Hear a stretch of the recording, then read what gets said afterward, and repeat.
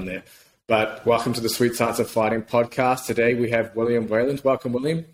Thanks for having me, James. No, thanks for coming on. So you're, I guess, around MMA, you're pretty active on Instagram. I guess sharing what you're doing there as well and around that community. So do you want to maybe give a little brief background about yourself, and feel free to name drop some of the fighters that you've got there within your gym too? Yeah, sure. So obviously I'm based in Chelmsford in Essex in the UK. I'm a strength coach now, been in the industry for 20 years, but now I think about it, Jesus, it makes me feel very old. So I've been doing this a while, combat athlete myself. So Brazilian Jiu-Jitsu black belt, Taekwondo black belt as well, although I don't talk about that as much anymore. And I've been doing Jiu-Jitsu for 12 years now, so a long time. And I work primarily with a UK-based team called BKK Fighters historically, where a lot of the athletes I work with now, particularly the ones that are in the UFC, either past or present, have quite often come through BKK Fighters, but I've also worked with guys via correspondence and stuff. So the athletes I guess I'm probably most well known for presently working with is Corey McKenna, who's a bit of a sort of upcoming rising star in the strawweight division in the UFC, and then the other being Arnold Allen, who, as of this podcast, well, I don't know when this goes out, but at the moment we've literally just yesterday announced that he's going to be fighting Calcutta, so in October. So Arnold will be fighting him, and Arnold's obviously got that second longest win streak, I think, in their division. So and obviously, hopefully, if this goes well, who knows, he might springboard himself into a fight against Volk. Who it's hard to say. We can't speculate at the moment, but it's Qatar's a good matchup for him. So I've been working with Arnold and Corey. They're probably the two most well-known ones I work with. But I work with a lot of other fighters at all levels. Amateur. I worked with Luke Barnett in the past, who was in the UFC, had a decent UFC run. And then guys at different levels fighting at Cage Warriors, which is a pretty big sort of European level outfit. And then more local shows as well, working with BJJ guys, MMA guys. The guys in the UFC, that's probably maybe, a couple of percent of the MMA fighters I work with predominantly. Not everyone makes it to that level. I've had guys who've done the tough trials and stuff, and just for whatever reason not quite made it. And their stories have to be told as well, because we learn a lot of lessons from working with those guys. The guys who almost made it, so to speak.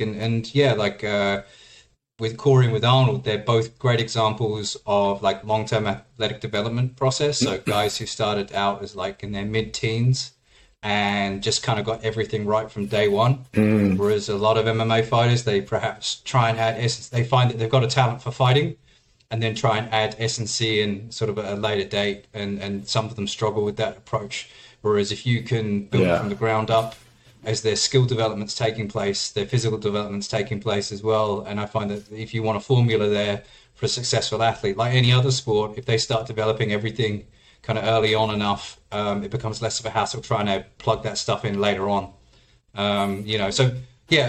Just working with those guys for a while, and just keeping busy, working with a few jiu-jitsu athletes as well. I've shifted away a little bit from fighting kind of recently, working more with pro golf, and I work for the DP World Tour for their Performance Institute, but still kind of weird dabbling those two sports, so mixing up golf and MMA, but it works well. I enjoy the contrast for me. So, and there's some lessons I carry across from one sport to the other, even though outwardly they look very, very differently. You think golfers are trying to produce a lot of power, from a standing start, and trying to knock someone out's not so different. So, so there's that. Hopefully that's a pretty good roundup of what I've been doing just recently. Yeah, for sure. I don't know if you've met Arnold Allen's dad. My wife's dad or father-in-law sent me a video from his YouTube channel of his dad's rusty outdoor gym. Yeah, and he was licking the rust. that's Pace's gym. Hopefully I'm going to go down with Arnold and we might do a little video maybe after the Qatar fight now, but nice. Some training at Pace's gym. He's a legend in his own, and he was an MMA fighter too. You can go and look up Pacer Allen's MMA fights. Not only was he a strongman, he also fought heavyweight MMA, so he's been there and done it, and Pacer's a lovely guy as well. He's got some terrific stories from like the old days of strongman in like the 80s and 90s and stuff, and some of the crazy things those guys were doing. So he's an interesting character, and he's great to have around, and he's been great to Arnold and his brother, because people don't realize that Arnold's brother as well is a under 90 kilo strongman and is one of the best in the country. So Arnold's brother does strongman as well. So if you ever want like a genetic lottery of sorts to hit, that's Arnold's not done too badly. It's kind of handed a good one there when he stepped into the gym. So and one thing we've always emphasized as part of Arnold's training is physical strength, and it shows in his fights. He's able to manhandle people, which is great. He's obviously had a good influence from his parents as well in that regard, starting, as you mentioned, starting early as a teen. I guess for anyone listening who's maybe in their teens that are fighting, or maybe parents that have kids that are coming through, what are the things that you're focusing on at that age when they're starting to prepare them for when they potentially become professionals or older? Yeah, the key emphasis fundamentally, and this goes through from like the amateur level all the way to the highest level, is that provided your strength training is fundamental and simplistic and well planned, it'll carry you through for a long time. And basically, quite often when you get amateur or junior level fighters in, quite often they don't really know what to focus on, and it sounds kind of, obviously people who listen to this might well be interested in strength training in general or strength and conditioning, and it seems like, of course, get stronger, but fighters don't always think that way. Their narrative isn't always that way rooted. They want to do stuff that they feel will perhaps help them with fighting. And when they look at traditional strength training, we're talking basic stuff here, squatting, deadlifting, loaded jumps, stuff like that, simple things. Particularly the guys who are now, we've got a generation of fighters now raised on TikTok and Instagram who gravitate towards the idea that their training still has to be specific. There needs to be a level of specificity, whereas when you watch what a lot of the best fighters are doing, a lot of the time it's very, very fundamental, very, very basic, and that's something we push juniors towards. And I can use Arnold as an example, for instance. His training pretty much in the off season consists of heavy trap bar deads, some heavy squatting. We do a lot of overhead pressing, push press, a few jumps, and then a little bit of accessory work. And it's a workout, maybe twice a week, and it's no more complicated than that. And people see his training and they're like, this stuff looks far too simple, and I think they're looking for like a silver bullet or something. And I do a few special methods with him, but 80-90% of what we do is fundamentals, and trying to get juniors and even recreational or amateur fighters into that mindset that their strength training doesn't need to be particularly complicated, because you've got enough complexity coming through the sport that you don't need to add to that with your strength and conditioning. So quite often, if you reduce your strength and conditioning down to simplistic components, I need to improve my force capabilities, I need to improve my ballistic capabilities, and one or two of those focuses with your training, you probably can't go wrong. But it's when people try and have the S&C work resemble the fighting in any way, shape, or form. I'm pretty down on things like, I don't know, landmine punches and stuff like that. I'm not fond of those types of exercise selections, because I feel that the landmine punch is a good one. I have a lot of discussions with Terence Kennel about this one. The landmine punch doesn't really resemble a punch. If you've ever actually thrown a punch, you'll know that a landmine punch or a landmine throw is nothing like actually throwing a punch. The mechanics are all wrong. So why are we using this as some sort of metric of the potential transfer to punching power?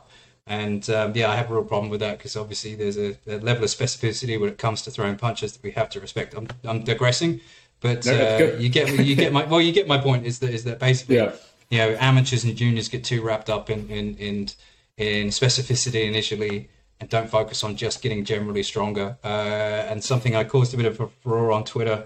I think it was one of the UFC refs. I can't remember his name now. The one from Birmingham, UK guy. It was Mark Goddard, wasn't it? Mark Goddard, that's it. Yeah. Sorry, no disrespect to Mark, he kind of queried as to why I'd made the point that MMA fighters kind of trend weak.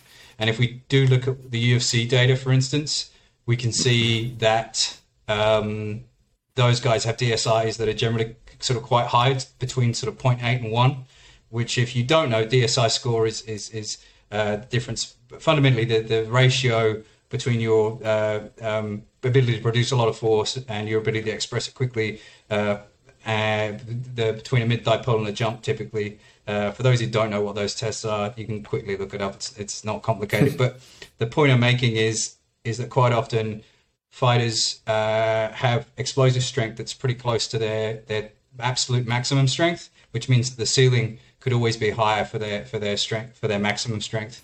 And a lot of the fighters, particularly the females, come in needing more strength. And this is based off the UFC PI's numbers. And generally, what I see as we go down the ranks, and I test a lot of amateur fighters fighting on local shows, and we do some of the same tests. Generally, strength is always at a deficit. These guys may be technical, they may be technical, which is what's got them as far as they have. But obviously, as they go up the ranks, they're going to come against guys who are technical, and strong, and explosive, and have all those other qualities. And that's a gap you need to bridge. Again, I digress, which is something I'm very good at. But hopefully you get my point. No, it's good. It's a podcast, and you're the guest, so I want you to talk anything that comes to your head, go for it. But it's an interesting point you make about the landmine punch. So if anyone's listening, William mentioned Terence Kennel. He was on the podcast a couple of episodes ago, or maybe a few episodes ago now. So you can check that out after this as well. But the landmine punch is interesting because obviously the UFC PI uses that as one of their tests. They're now, I think they're publishing a paper soon showing very strong correlations with, I think, rear hand punching power as well, between the landmine punch and that. So, it's interesting. Obviously, you got kind of two trains of thought. It correlates well to the punch, but then at the same time, does that mean that it's going to transfer, to the power of the punch as well? Because do you know what else correlates well to punching power? Back squat. Go. Yeah. Back squat. Bench press. Lower body strength, lower body power. Yeah. So I think just being generally strong and explosive. Yeah. Correlates well to punching power. I guess you could also correlate back squat, lower body strength and power to the landmine punch. And you probably see a positive correlation there too, and that could be your causal effects as well. Exactly, and that's where you can't hang out on any one exercise as being a predictor of anything particularly, because that's what correlates are for, right? So if you've got a decent 0.8 correlation, say, you're probably looking pretty good to implement whatever that is. With the landmine punch, like. I know fighters who've never done landmine punches before and have great punches. That's obviously a subjective observation. Arnold, for instance, doesn't bench press. He doesn't like bench pressing. He prefers overhead press. So we all do push press, jerk variations for him, and he hits like a freight train. So he can, as we saw in his last fight, he can knock people out. But he doesn't bench press out of personal preference. He doesn't like doing it. He doesn't like the way it makes him feel. And this is another thing that people perhaps struggle with, is sometimes I let athletes dictate exercise selection. Sometimes there's stuff they need to do, which is important. But, it's a case of balancing that and asking the questions. And in that case, I let his personal preference. Because at the end of the day, if he's doing a push press or a jerk or something, he's still getting the stimulus I'm after, which is, connection between, the ground and his hands, and like full body organization, stiffness in the right places, whether he's doing a push press or whatever. And, he likes that movement. I could bench press him. I could force him to bench press, I guess, but his dad would certainly like that. But in my case, we get him push pressing because he just prefers the movement, and that's where you kind of let the athlete dictate. Whereas other fighters, we've had them bench press. I've written articles on a lot of the pressing variations I like for fighters. We do a lot of, close grip incline pressing because I feel that has, decent positive transfer, a lot of open-handed pressing as well, things like that. So, it's interesting how, your attachments to a specific exercise due to its perceived potential for transfer. Because, once you think you've got a good idea, your impulses to run with it quite often. So I'm not sure who came up with the landmine punch, but I like someone on Instagram. I've always felt that the landmine punch is inherently unstable. For instance, I've done them myself. I've used them extensively, experimenting personally and with athletes. I've always found the jammer press more useful from a ballistic standpoint, because with the jammer press, because it's mounted on a hinge, you can really blast it and not worry about where it's going to go.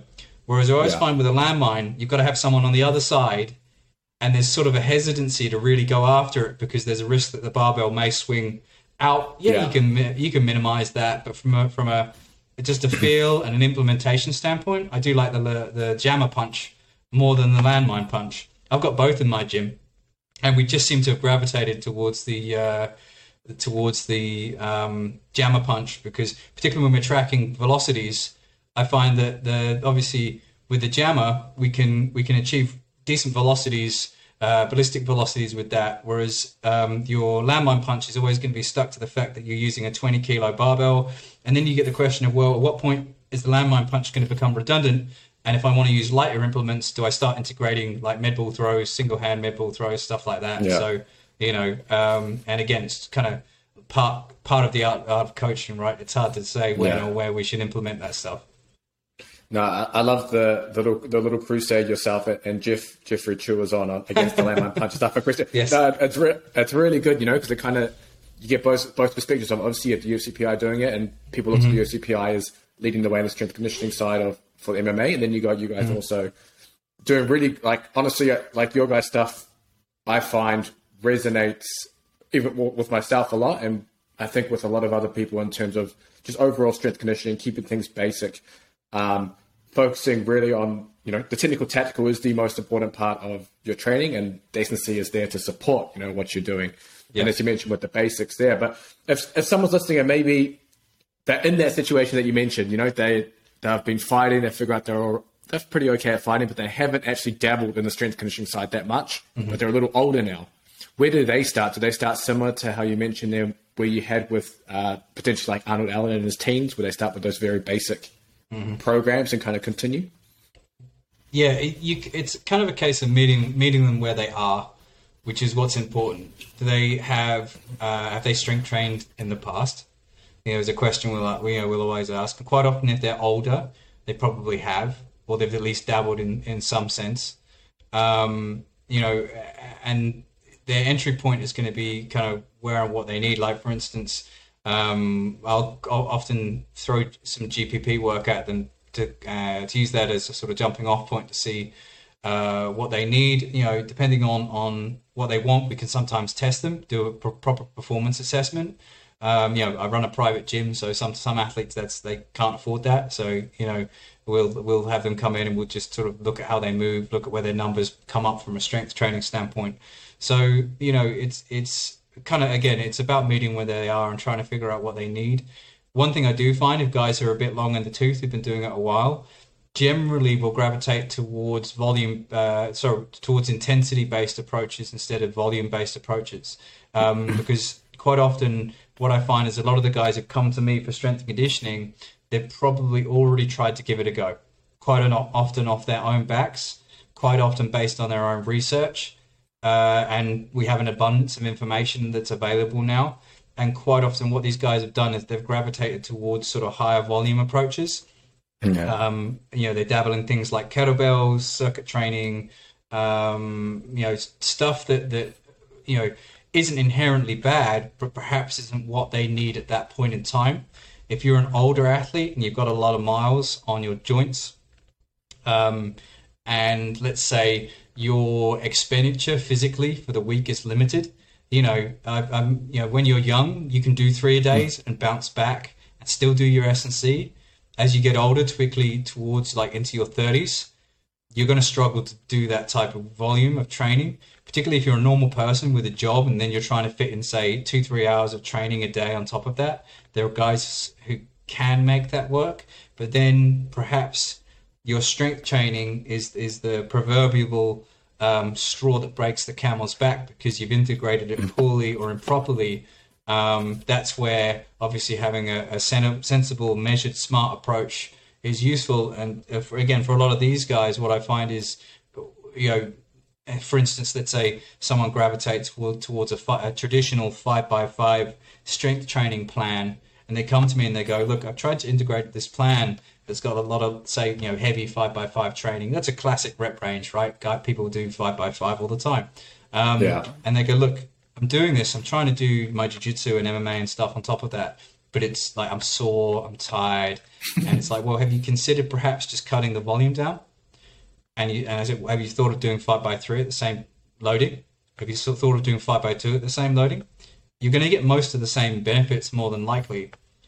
And you see the light bulb go off, and they're like, so you're saying that I can get potentially most of the same benefits, but I have to do less work? And because there's this connection between work and outcome, they don't understand that less is more. And it's that message, that less is more message, is what really underpins a lot of the S&C work I do, which is kind of why I like the Triphasic training approach, particularly during off season, is because it helps me get more from less when it comes to a training standpoint. So, for instance, Corey McKenna fought this year, and historically, every fight she's had in the UFC up until this point, she's carried something into that fight, be it an injury or something. This time, we had a frank conversation before her most recent fight in the UFC. She's young, right? And young fighters quite often want to do everything possible to be the best they can be.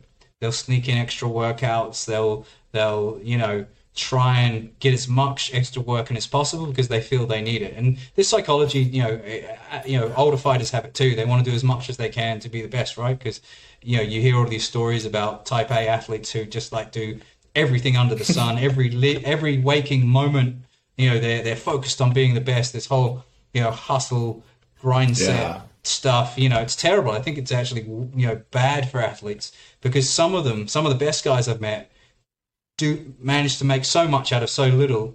And that's where, when you're S&C training, if you can condense it down to the very minimum of things that you need. And with Corey, for instance, we took this approach. It's like, well, she used to do a lot of road running. It's like, well, maybe we back off the road running. We keep your sessions to 2 lifting sessions a week. If we do some stand-up conditioning, let's try and keep it somewhat sport specific, maybe shadow boxing or bag work for like low-level aerobic work instead of pounding the pavements like you used to do historically. And she performed probably the best she's ever performed. And we had a conversation afterwards, and she's like, I see what you were saying now. Less is definitely more. And just getting fighters' heads around that. I was the same. When I used to compete, I was always trying to do extra, because you're always constantly told you have to go that extra mile, you have to do that extra workout. You're a coward or weak if you're not on the mats for whatever reason. And some people can survive that stuff. It's a meat grinder, but some people will survive that stuff. And I guess you're familiar with the concept of survivorship bias, right? So they're the guys that potentially end up then sticking in the sport. They become coaches, and they make the gross assumption that everybody should follow their pattern of training and their arc of improvement. Because it's basically rugby in a nutshell too.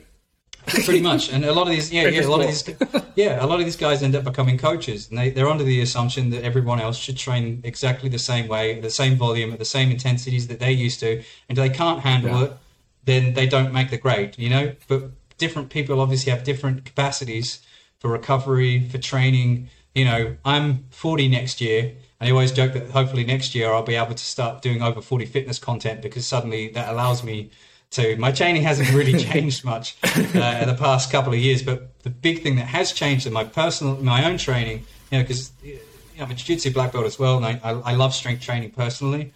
Is that I do so little in my lifting sessions now, where I'm focusing on maybe only 2-3 exercises with any real intensity. And I think back to my early 20s when I used to do sessions that would last nearly 2 hours in the gym, and I'm like, I have no idea how I managed. 2 hours. I have no idea how I manage those types of training volumes. And it's like, and you do have this sense of indestructibility when you're young, but that can come around and bite you in the butt eventually. So, it's just that idea of just trying to do focus on the bare minimum, but figuring out what you need to focus on is the hard part, I guess, which is why people hire strength and conditioning coaches, right? Because that dissemination of all that information is tough. And yes, we do live in this age where there's so much information out there, but our job as an S&C coach is to disseminate that. Because, let's say, you need to get your car fixed, unless you've got all the time in the world, you're not going to sit down and read, does anybody actually read their car's user manual? No, they take it to the garage. Yeah, exactly. They take it to the garage and let the mechanic fix it because that's his job, right? The same thing, when someone gets sick, right? You get like an awful disease, let's say cancer or something. You become an overnight oncology expert, right? You didn't care before until it was a problem. Because most people don't really understand their own bodies either, when it comes to wellness, illness, whatever it is, because obviously we've only got a very limited scope of information we can, take in and understand. So people are always surprised that sometimes some of the worst fitness advice comes from professional athletes, and it's because most of the time they've never had to manage their own training. Some of them have a passion for it, yes, and they take that and run with it. But a lot of athletes, there was that great video I think just recently. I think it was an NFL player talking about his workouts or something, and basically it's like a minute of gobbledygook. He's just like, and it's just like nobody can suss out what this guy's saying. But it's just a key point that sometimes you talk to the pros and their jumping off points for training perhaps are not the best. And if you're an amateur athlete or a recreational athlete, perhaps don't follow their lead. And again, we talk about meeting athletes where they are. You have to control your expectations and meet yourself where you are. And that's where a lot of people mess up is that something I like that Dan John always used to say is that everybody thinks they're elite, right? And, well, of course I want to do the conjugate super maximal, French contrast, workout because that's the training stimulus I need because I'm elite. Whereas most people, you have to bring them way, way, way, way back because they're just not ready or not in any position to do that type of stuff, Big one for me is like people message me all the time about French contrast because it's something I've helped popularize. I'd like to think, lots of people sort of followed my lead on that. And I started using a lot of French contrast with fighters. And I always make the point, and I've made it in other podcasts and in articles, is that why would you integrate French contrast, let's say, for those of you who don't know, French contrast is basically a pairing of plyometric strength and ballistic work in a sequence that one potentiates the next. Typically 4 exercises, and you'll see guys jumping with bands and stuff. That's the flourish. That's what everyone pays attention to is the banded jumping that people do because it looks cool. That's the engagement. That's what gets people viewing your videos, right? So people care about that stuff. So why would you pair 4 of those exercises together if you're only technically competent at, say, one component of that? Because usually, let's say a typical French contrast is a squat, a plyometric, some sort of loaded jump, and then some sort of accelerated jump. If you're not practiced at any one of those components, the whole thing's pointless. So perhaps take the time to get good at those individual components, then merge them together. But again, people want to rush to the end, right? They want to go straight to the flourish. They want to do the banded jumps. They want to do the plyometrics. But if you can barely squat and if you can barely jump, French contrast is going to give you nothing. It's a waste of your time. But I still see people doing this stuff in an effort to try and, they want to try and, they feel it's a silver bullet or some sort of secret technique in order to improve their power or explosiveness or something. And they want to jump to the end. Again, I digress, but hopefully that makes my point of where we are with like recreational guys just wanting to train like pros, which is a massive mistake. Yeah, and I guess the issue is when people jump straight to French contrast or whatever advanced thing they're doing, then what do you do after a few weeks of that? Exactly at the end, and they go, okay, we'll just keep doing the same thing. Well, you played your ace card, right? Like it's where do you go from here? You're lucky if you're not hurt, but at the same time, you're not going to get the same benefit out of doing French contrast that you would if you take time to get good at the requisite components of that. So again, it's people wanting to rush to the end. And it just doesn't work for most guys, or that extra training load is far too much on top of everything else you're trying to do. Because people are surprised. Like for instance, I usually only give 2 sort of intensive S&C sessions a week to most pros, and some pros have turned around to me and gone, 2 weeks, that can't be enough. And it's like, well, because we're going to aim for like a high intensity, low volume approach, trust me, once you're in it, you'll appreciate why that is enough, you know? And it's just, again, appreciating elements like that as well. And that's where sort of, you know, focusing on correctly applied intensity over just jump volume training, which is what a lot of, you know, MMA, SSC has been historically, is jump volume training. You know, if you can implement a qualitative approach, you're part of the way there. How do you cycle your intensity and volume then? Because obviously you mentioned you do a high intensity, low volume approach, and obviously that spans over probably most of the year. So then, how do you cycle that intensity? So it's not always, hey, we're always stashing, I don't know, close to whatever the rep max is. So you know, intensity comes at a sort of there's intensity of a scalability. And just trying to think of a way to put it eloquently, would be that obviously if you're doing intensive training, intensity can come from both load, it can come from velocity of barbell movement, for instance, and it can come from intent. You know, when we think of high force actions like a heavy squat or a heavy deadlift, yes, there is intensity there. We think of, let's say, qualitative movements that involve like jumping, loaded jumping, or weights lifted quickly. There's high intensity there. Again, the volume will be low, but the effort will be maximum. And the bar speed will be maximum. But the actual loading on the bar might be low. And then the other thing is when it comes to, say, ballistic movements like throws and jumps, again, we can have intensity there, but the intensity will come via your intent to move whatever it is quickly. So when we say intensity, we just have to qualify what we mean by that. And intensity comes in a number of varieties. But most of the time, the key thing there is always intent. And I talk about intent quite a lot because you ask athletes when they're lifting, are they actually trying to put the most effort they can into every single rep, into every single lift that they're doing? And that same intent to do the movement as qualitatively and as quickly as possible works for the high force stuff. It works for the high force, high velocity stuff, and it works for the ballistic stuff as well.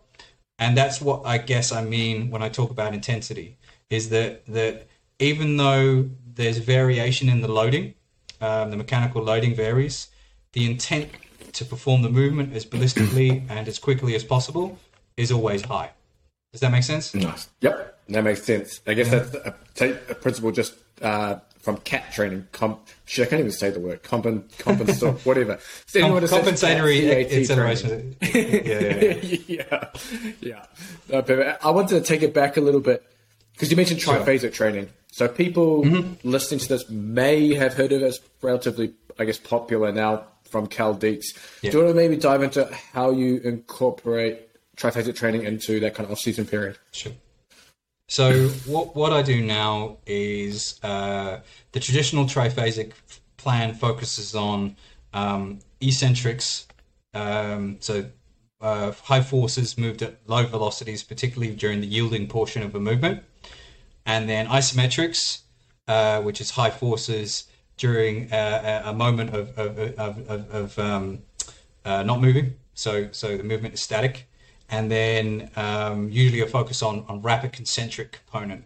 And those three married together, because historically before triphasic training, I used to dabble with isometrics and eccentrics, but it was never really done in a particularly organized fashion. It used to be, okay, I'm going to do a cycle of eccentrics. Okay, we just do a cycle of isometrics or whatever. Kind of influenced somewhat by the sort of Poliquin stuff, because he was one of the first guys to turn around and say, maybe we can get more out of training using these methods. So all Cal Dietz did is he organized it in a systemic fashion. You spend 3 weeks, you'd usually do a GPP phase of some sort. Spend a couple of weeks. Historically, the old method was 3. Then you deload a week. You do 3 weeks of isometric, and then you deload a week, and then you do a sort of conventional concentric style training. But what we've found now is that we can get more training done in a condensed period if we start implementing elements of what we call supramaximal training. So we know that, for instance, for heavy eccentrics, heavy eccentric training at like 90% plus is where the kind of money is on that. Eccentrics either have to be performed extremely hard, high intensities, or at extreme speeds involving a sort of deceleration. That's the two ways to get the most out of your eccentric training. What we know now is that eccentric training performed at like anywhere between 40 to 80% of your 1RM, apart from it potentially having like motor learning potential. So if you need to learn the skill of a lift, doing slow controlled movements can be useful in that regard. But in terms of meaningful like change structurally to the muscle, you want to go super maximal. And people see this stuff and they see guys doing like weights in excess of their 1RM, being lifted very, very slowly, typically sort of 7 to 10 seconds. And they look at me and go, why the hell are you getting to do that? You look like you're going to break them. And it's like, well, the point is, if I can get a really strong training stimulus from just 2 weeks of supermaximal eccentrics that have long training residuals, so we know that the benefits of that will last a long time. And I can do the same thing with isometrics, and the training and the benefits of that will last a long time, because the residuals from supermaximal training, so the benefit carried across time, is way longer with supermaximal work. I'm going to use that stuff because it's exploitable. I only need, say, 4 weeks of the athlete's time. During those 4 weeks, they'll be sore for sure, because it's hard. And yes, you need to have the right equipment and stuff. So you need to have safety bars work really well. You can do a partner-based one with trap bar. You can if you look on my Instagram or any of Cal Dietz's stuff, you can see this stuff in action. And that super maximal work then basically gives a really, really big foundation of capacity for everything else you're going to do. Because we know, for instance, that super maximal eccentrics change the muscle structurally very significantly. What we know now about the way sort of Titan works and other things that occur on a structural level, that supramaximal eccentrics are very useful for building, tendinous, muscular strength. Isometrics very useful for tendinous strength as well. We know that, for instance, that doing supramaximal movements in general has a peripheral blood pressure effect, for instance. So what's weird is we see effects when people do super maximal training blocks of like lowered heart rate and lowered blood pressure post, because when you're stressing that stuff really highly, there's obviously still going to be an adaptation there, an underappreciated one, but it's one sort of random sort of side benefit of doing that stuff. And then once we do that, and I've done those super maximal triphasic blocks, then we're free for the next couple of months to focus on ballistics, high force, high velocity work, your typical power sort of type training. Or what we'll do is some instances we'll implement sort of oscillatory or AFSM type strength training as well. Nice. So let's start with, I guess, when you would implement this. How far away from a fight then would you be using the super maximal blocks? Obviously, you don't want to have someone listening and they go, 4 weeks out, I'll nail it now. Yeah. So typically it's always done post-fight in a reactive sense. So the fighters will fight. I'll give them a couple of weeks off. We'll do a very brief GPP block and then straight into super maximal or just conventional triphasic. It doesn't have to be super maximal. Just conventional triphasic work maybe, where we can focus on eccentrics and isometrics for a little while, because I know their chance of getting another fight is lowest. If that makes sense, but in some instances, we do get a fight. They'll get like one at 4 or 8 weeks or something. But that way I can then just quickly shift back into what we were doing before. And this is what I call kind of like the agile approach to this problem. Because I know basically I'm safe that if like in the weeks post a fight, I can implement this type of method, their chance of getting another fight, they're at their lowest. And that's just me being flexible with my planning structure. And then, then once we get the announcement, like we were doing some off-season stuff with Arnold. He got the Qatar matchup, for instance, with 6 weeks to go. So we've had to switch his training on. I'd had to turn on a dime and change his training, to a more peaking focused type of training. But because we'd spent time sort of kind of working on stuff while he was after his last fight, I know that he's good to just make that switch suddenly. you know. Gotcha. Whereas perhaps with guys who aren't as advanced, you can't get away with that switching about as much, and you want to integrate strength work and keep it kind of integrated as close to a fight as you can get away with. And again, it depends on the ability level. If they're still very novice, you probably keep doing some sort of high force work pretty close up into the fight, right? Provided it doesn't leave them feeling too tired or too fatigued. But again, it's all about meeting the athlete where they are and what specific qualities they need to focus on. And I think, again, because we know that a lot of fighters generally are in deficit when it comes to strength, we should probably hang on to the heavy, intensive strength work longer when we come to approaching a fight.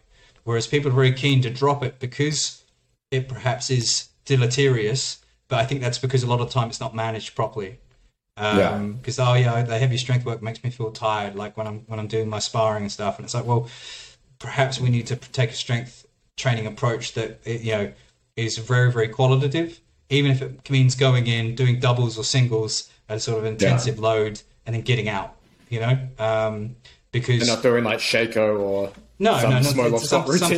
something ridiculous. And I do see some of the strength training volumes some of these guys try and handle while they're doing their in most intensive sparring, because at the end of the day, the sparring and the simulated rounds and stuff is what matters most. And as long as we're not impairing on that, that's what matters. As long as we're not doing anything that's deleterious to their ability to handle all that allostatic load of the stress of getting ready for a fight, then we're good. As soon as there's an interference effect, that's when we've got to back down, because at the end of the day, it's techniques and tactics that win fights, not necessarily being the strongest. Yeah, for sure. You obviously you made a good segue before talking about the oscillatory isometrics or AFSM stuff. Yes. And I've had Graham Morris, I think on the second podcast of this, we touched on that. I've had a couple of other guests where we touched on the oscillatory isometrics as well. It seems to be quite a few people using them for picking. Obviously, I guess made popular by Cal Dietz as well. I guess he was the one who kind of brought it to light, and then guys like yourself have implemented it and applied it, I guess made it a little more mainstream again. So do you want to maybe dive into what it actually is, what you're trying to get out of it, and then how you use it with your fighters? Yeah. So the revelation I had was this. I was doing a lot of typical sort of what you call conventional peaking work with fighters.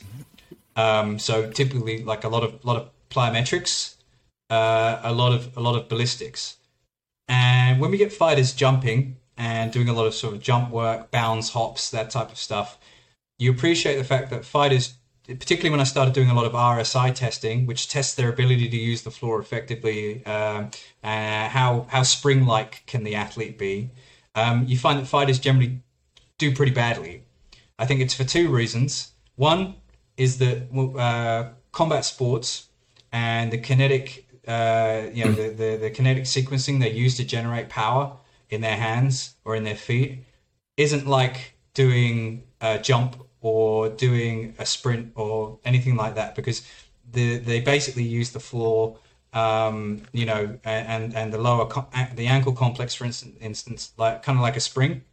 So there's the storing and then dispersion of elastic energy, efficient runners and sprinters are very good at using the ground that way. When it comes to fighting, if you think about it, it's stick and then produce force, right? So you're not using the ground like a trampoline of sorts. You're sticking. You're then producing lots of force through low body. There's a relaxation and then a stiffening on contact with your opponent. And that's funny enough where I find that golf probably has more similarities with fighting than it does with other sports. And you find that the limiting factor for a lot of fighters when it comes to trying to do plyos and things like that is their ankle complex sucks. Like a lot of them have like a navicular drop. So their ability to maintain a good arch and a good ankle position doing plyos and stuff isn't great. And the other thing is, because they're training most of the time on mats, unshod, means that quite often their foot splay is very relaxed. The way they contact the ground is very relaxed. Because obviously training on mats and stuff, it's not like training on a hard surface. So you adapt to the surface you train on. So In this instance, that's where I started thinking, well, because initially I looked at Cal Dieter's oscillatory stuff, and like a lot of guys, I was like, I'm not so sure about this. These guys are like, shaking like I don't know why not to put like a shitting dog, so to speak, and they're doing like lots of movements where they're shaking around, and it's perhaps because I was, this was probably 10 years ago when I first saw it, and perhaps in my arrogance I discarded it a little bit, and then as I came across this revelation that, oh, wait a minute, what really matters for fighters is that ability to generate tension, relax rapidly, and generate tension again. That tension, relaxation, coupling sort of sequence. And the way I guess Cal Dieter always put it is like trying to flick on and off a light switch as quickly as you can. And that rapid contract relax mechanism, if the ankle structure isn't what is a limiting factor, then perhaps we need to train that contract relax mechanism in a fashion that takes the ankle out of out of the sequence. So that's where like oscillatory movements, where you focus on pushing and pulling yourself in and out of say a quarter squat, or you can see lots of examples of this, or in a hinge or something, and that focus on that rapid contract relax, push pull, potentially may have better transfer for these guys. Again, this is based largely on sort of gym dabbling and anecdote and what we observe from the fighters. Again, that's the only problem with the oscillatory method, is that at the moment it's still somewhat speculative. We don't have a lot of research that backs the approach, but the only way I can suggest is that when fighters do it, they feel like they're hitting harder. And then the only other thing is I get decent improvements in our ballistic measures. So when it comes to jumping and throwing, I see that the velocities that they're jumping and throwing at seem to improve. Even though we may not be doing any jumping and throwing, the intervention seems to make jumping and throwing better. So there's perhaps something there to that. Until someone, maybe if I get the time, I decide to pony up and do a PhD at some point, I could maybe look at this stuff. but right now, again, it's based on sort of speculative reasoning. And then what we see happening in terms of positives transfer. But that's the beauty of this type of stuff, is that, if 80 to 90% of my stuff is based on convention, I can perhaps play with that 10%. Because don't get me wrong, we're still doing jumps, we're still doing throws, but then we're also adding in this oscillatory stuff, and it seems to be making a benefit. But again, it's that point I made about French contrast. It's people focus on the banded jumps. We're doing the throwing, we're doing the jumping, we're also doing the oscillatory work. And people just focus on the wacky looking exercises because they look kind of silly, right? And that's where, you have to look at the oscillatory stuff and try and extract out what movements may be useful for your specific population. Because if you look up oscillatory training and go on Cal's YouTube channel, for instance, there's more oscillatory exercises than you could ever perform in a lifetime. You can't do them all.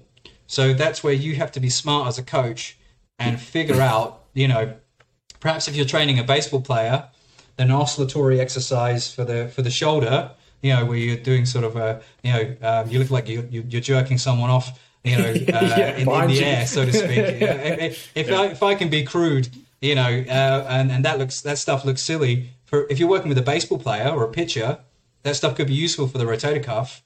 Is it going to be as useful for a rugby player? The guy that needs sort of different qualities in the shoulder. I don't know, but that's where you as an S&C coach have to disseminate what you think may be useful, what may not be useful. And again, people see the flourish, they worry about just the oscillatory stuff, and it's like, well, there's a ton of work we've done before we get to that point, before we do the funky looking exercises that we can pull from. So it's a case of us just trying to eke what little more we can out of some of the athletes, and don't get too hung up on exercise selection and stuff. But the oscillatory work is it's interesting. The other thing is it's novel, so the athletes, some of them like doing it because it's different. And that has value to some extent as well. But the biggest thing with the oscillatory stuff, and coming back to my previous point, oscillatory stuff drives intent. You give them that cue to push and pull as rapidly as they can for 10 seconds. give it everything, that intent carries value going forwards. So then when you do get them do their throws, when you do get them do their pad work, that same intent to do the whole thing, rapid, contract, relax, keep that value at the heart of what it is you're trying to do, that has value as well. And this is where that sort of intent is kind of a nebulous idea, but having intent when you do these things is super important. And funny enough, coming backwards from golf is where the intent thing started being important, because what I found is a lot of golfers were obsessing over trying to hit the ball as fast as they could on their driver. Because golf is super technical sport, these guys learn to do beautiful swings that look great, have real finesse to them. And you actually say to the golfer, are you hitting that as hard as you can? And they're like, no. And they're like, well, why don't you try? Like, what do you mean? It's like, try and hit it as hard as you can. Go at it with maximum intent. And it's like, because their coaches are so worried about technical breakdown, they never encourage them to come at it with maximum intent. And I was like, well, working backwards, there's something maybe we can pull from that applies to maybe S&C in general and to golf. Are we actually trying to do everything with maximum intention when we do it? Yeah. Are we just coasting? And the beauty of certain exercises do help drive intent. So when you give someone a 10-second, 7-second time frame to push-pull as rapidly as they can with maximum effort, something kind of clicks, and then they realize that intent is a really important part of what they're trying to achieve. Yeah, I've got a billion more questions and thoughts on this now for you. So I'm gonna try synthesize it all down. But first, I guess an easy way to describe oscillatory asymmetry would be almost like a plyometric for the hip or shoulder or whatever it is, without having the ground contacts. Yeah. Yes. So I know it's a peaking mode. I've actually been waiting to ask you this specific question for a couple of weeks now since we booked this podcast, and it's around, I guess, the older athlete. So I'm going to take myself or my wife's a professional weightlifter as an example. She's had some injuries. She hasn't done as much weightlifting recently. Eventually, after the baby and stuff, we'll get her back in there to potentially have another run. But as an older body or someone who may be carrying some leg injuries, loaded jumps, other plyometrics like your pogos or whatever else it is, might not be viable in terms of developing their speed or whatever those adaptations are. Even though oscillatory asymmetrics might be a peaking method, could it then be used as a replacement for other plyometrics and still develop, I guess, those qualities that you want and be used almost like a year-round thing as like in place of traditional plyometrics? Yeah, perhaps underappreciated, because obviously that high-intensity oscillatory movements do have value in that regard, and they definitely have a potentiation effect, which is something I've found.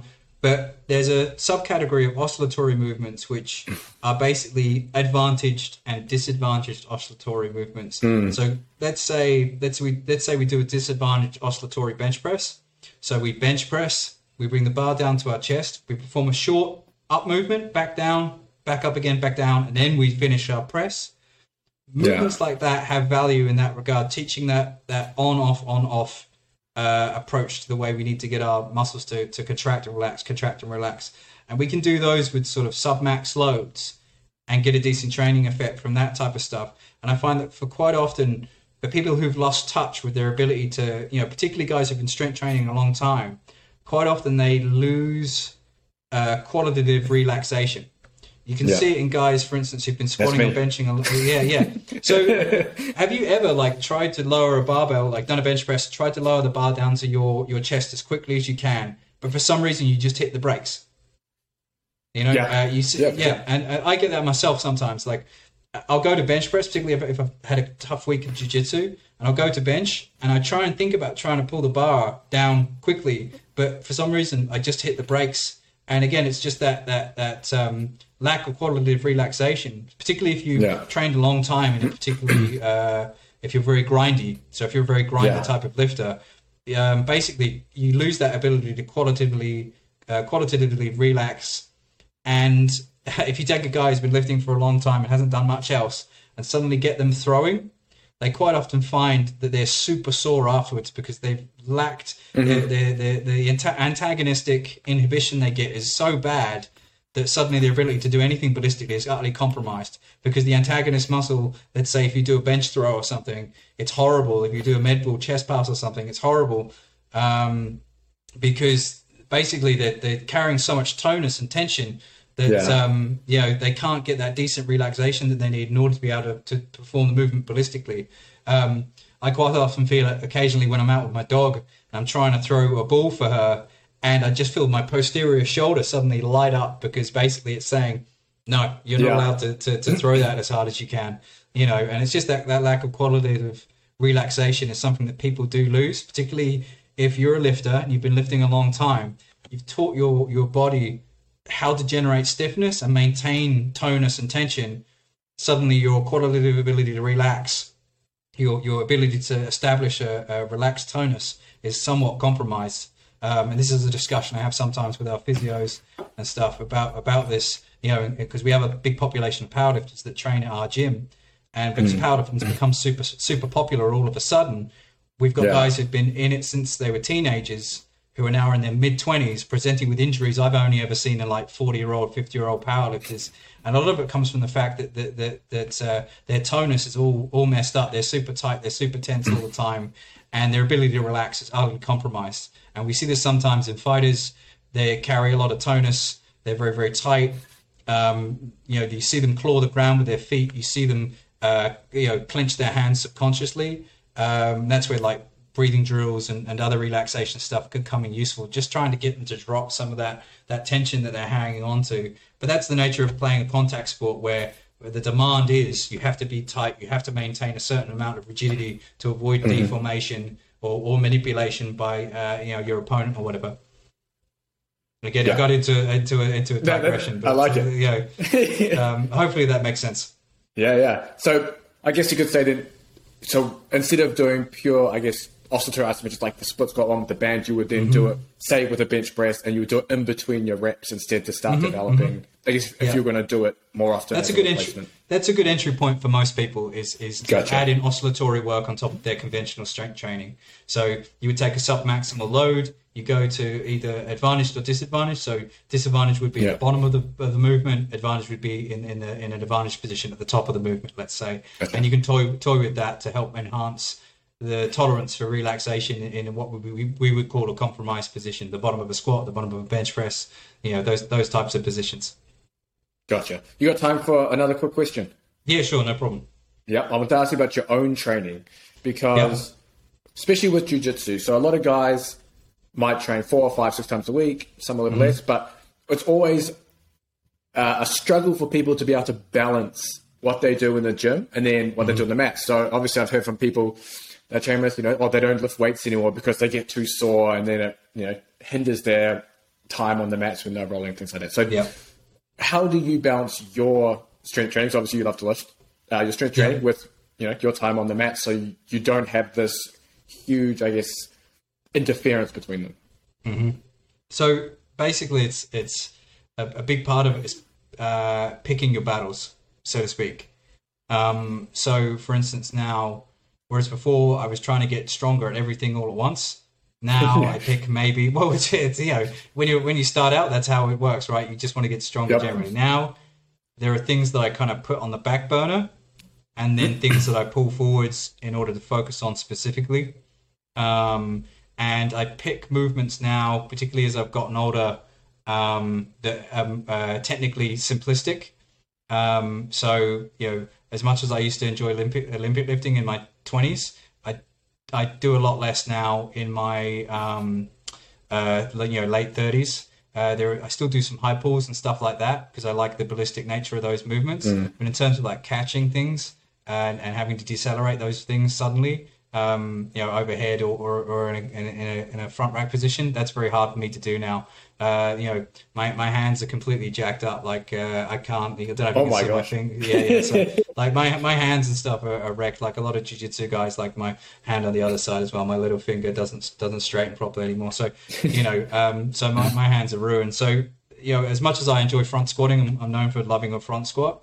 Like catching it clean is another kettle of fish because my hands and wrists can't take that type of load. So, one thing with jiu-jitsu that you'll find, is that you pick up what we call, I guess, micro trauma, and it's not out and out injury. It's low grade soft tissue irritation. Let's put it that way. Yeah. Compounded over a period of time. So I meet lots of guys who have been doing jiu-jitsu as long as me. I'm lucky. I don't think I've had it as bad as some, but you see their hands and they've got Hebriden's nodes, so all their small joints are very swollen. They've got like low-grade osteoarthritis in their ankles, toes, hands, elbows, and that compounding small joint, irritation. They just have to learn to manage that. So you pick and choose your movements carefully. You pick your grip exercises carefully. You pick your barbell movements carefully.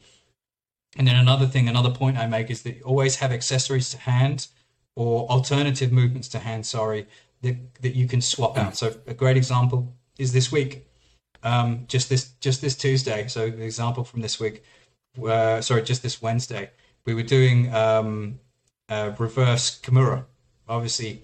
And if you're doing reverse Kimura and working on that, you're going to be really cranking the crap out of your rotator cuff.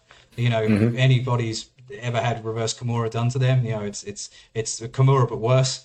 And I came in the next day and I was like, my shoulders are really sore. I'm going to bench. I've got bench plans to do. So I've got a couple of choices here. I did a warm-up set or two and was like, okay, this isn't going to work. I then basically made a small modification because I figured out that say at the bottom of my bench press was what seemed to be sorest. All I did was grab a fat grip, one of our big fat grips, put it in the middle of the bar. I've killed my ROM on my bench press by about an inch. Yeah. I can bench pain-free now. It doesn't cause me any discomfort. Another situation, I might have switched to, say, our Swiss bar or neutral bar. If that was still painful, then I may have just ditched bench press entirely and maybe do a movement that doesn't pin the scapula, like a ring push-up or something, or just a push-up. So it's always about having a plan B or C or whatever, and not being so beholden to your strength training plan that you can't adapt it in some way, shape, or form. It's part of the reason why safety bars exist. It's why belt squats exist. Don't be so attached to conventional barbell exercises that you feel that you can't adapt your training in some way. Again, all that matters for you is stimulus. It doesn't really matter how that comes to you, as long as you're seeing long-term meaningful adaptations that keep you healthy, well, and keep your strength at a respectable level for whatever your age may be. So, I'm very aware that I'm 40 next year, and I just, my training keeps adapting, around what it is that I'm doing. Like I train jiu-jitsu typically 3 times a week.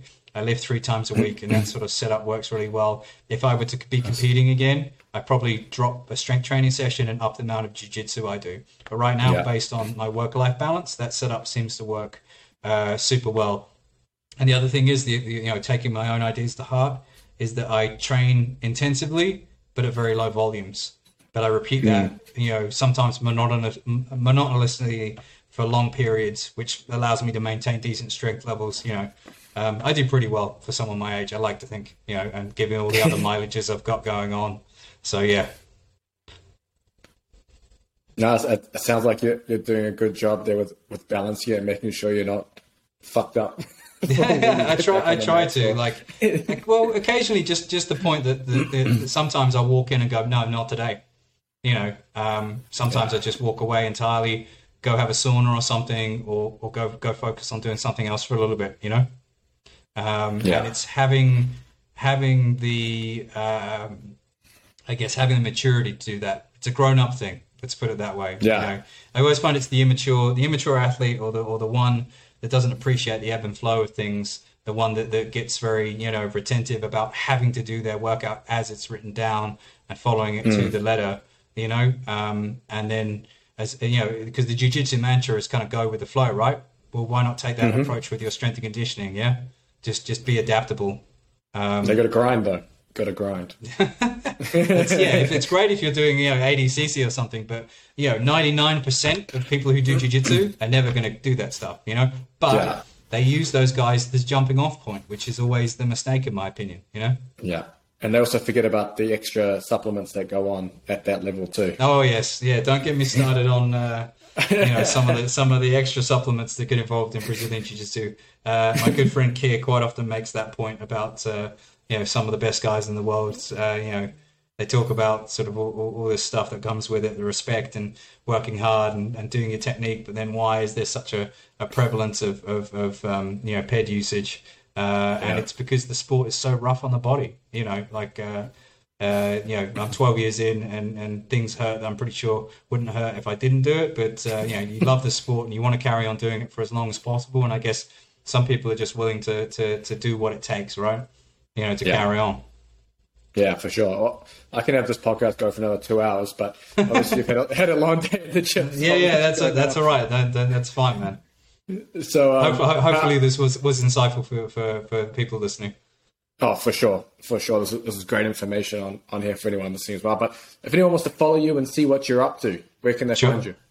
They can find me at Powering Through. It's kind of my page, but it's also my gym's page as well. So there'll be like gym-related content, but also content related to the type of stuff I'm doing. If you want to find me on Twitter, I'm at WS Wayland. You can find me there. I have a TikTok that I barely use because I don't understand TikTok because I'm super old. So, but if you want to go there, that's at Powering Through as well. So those are the 3 places you'll find me. Yeah, if you want to see William twerking on camera, that's TikTok is where you're going to follow him. Yeah, I've not resorted to dancing just yet, but if I get desperate, I might go that route. Fair enough. All right, thanks for coming, William. Really appreciate it. Thanks for having me.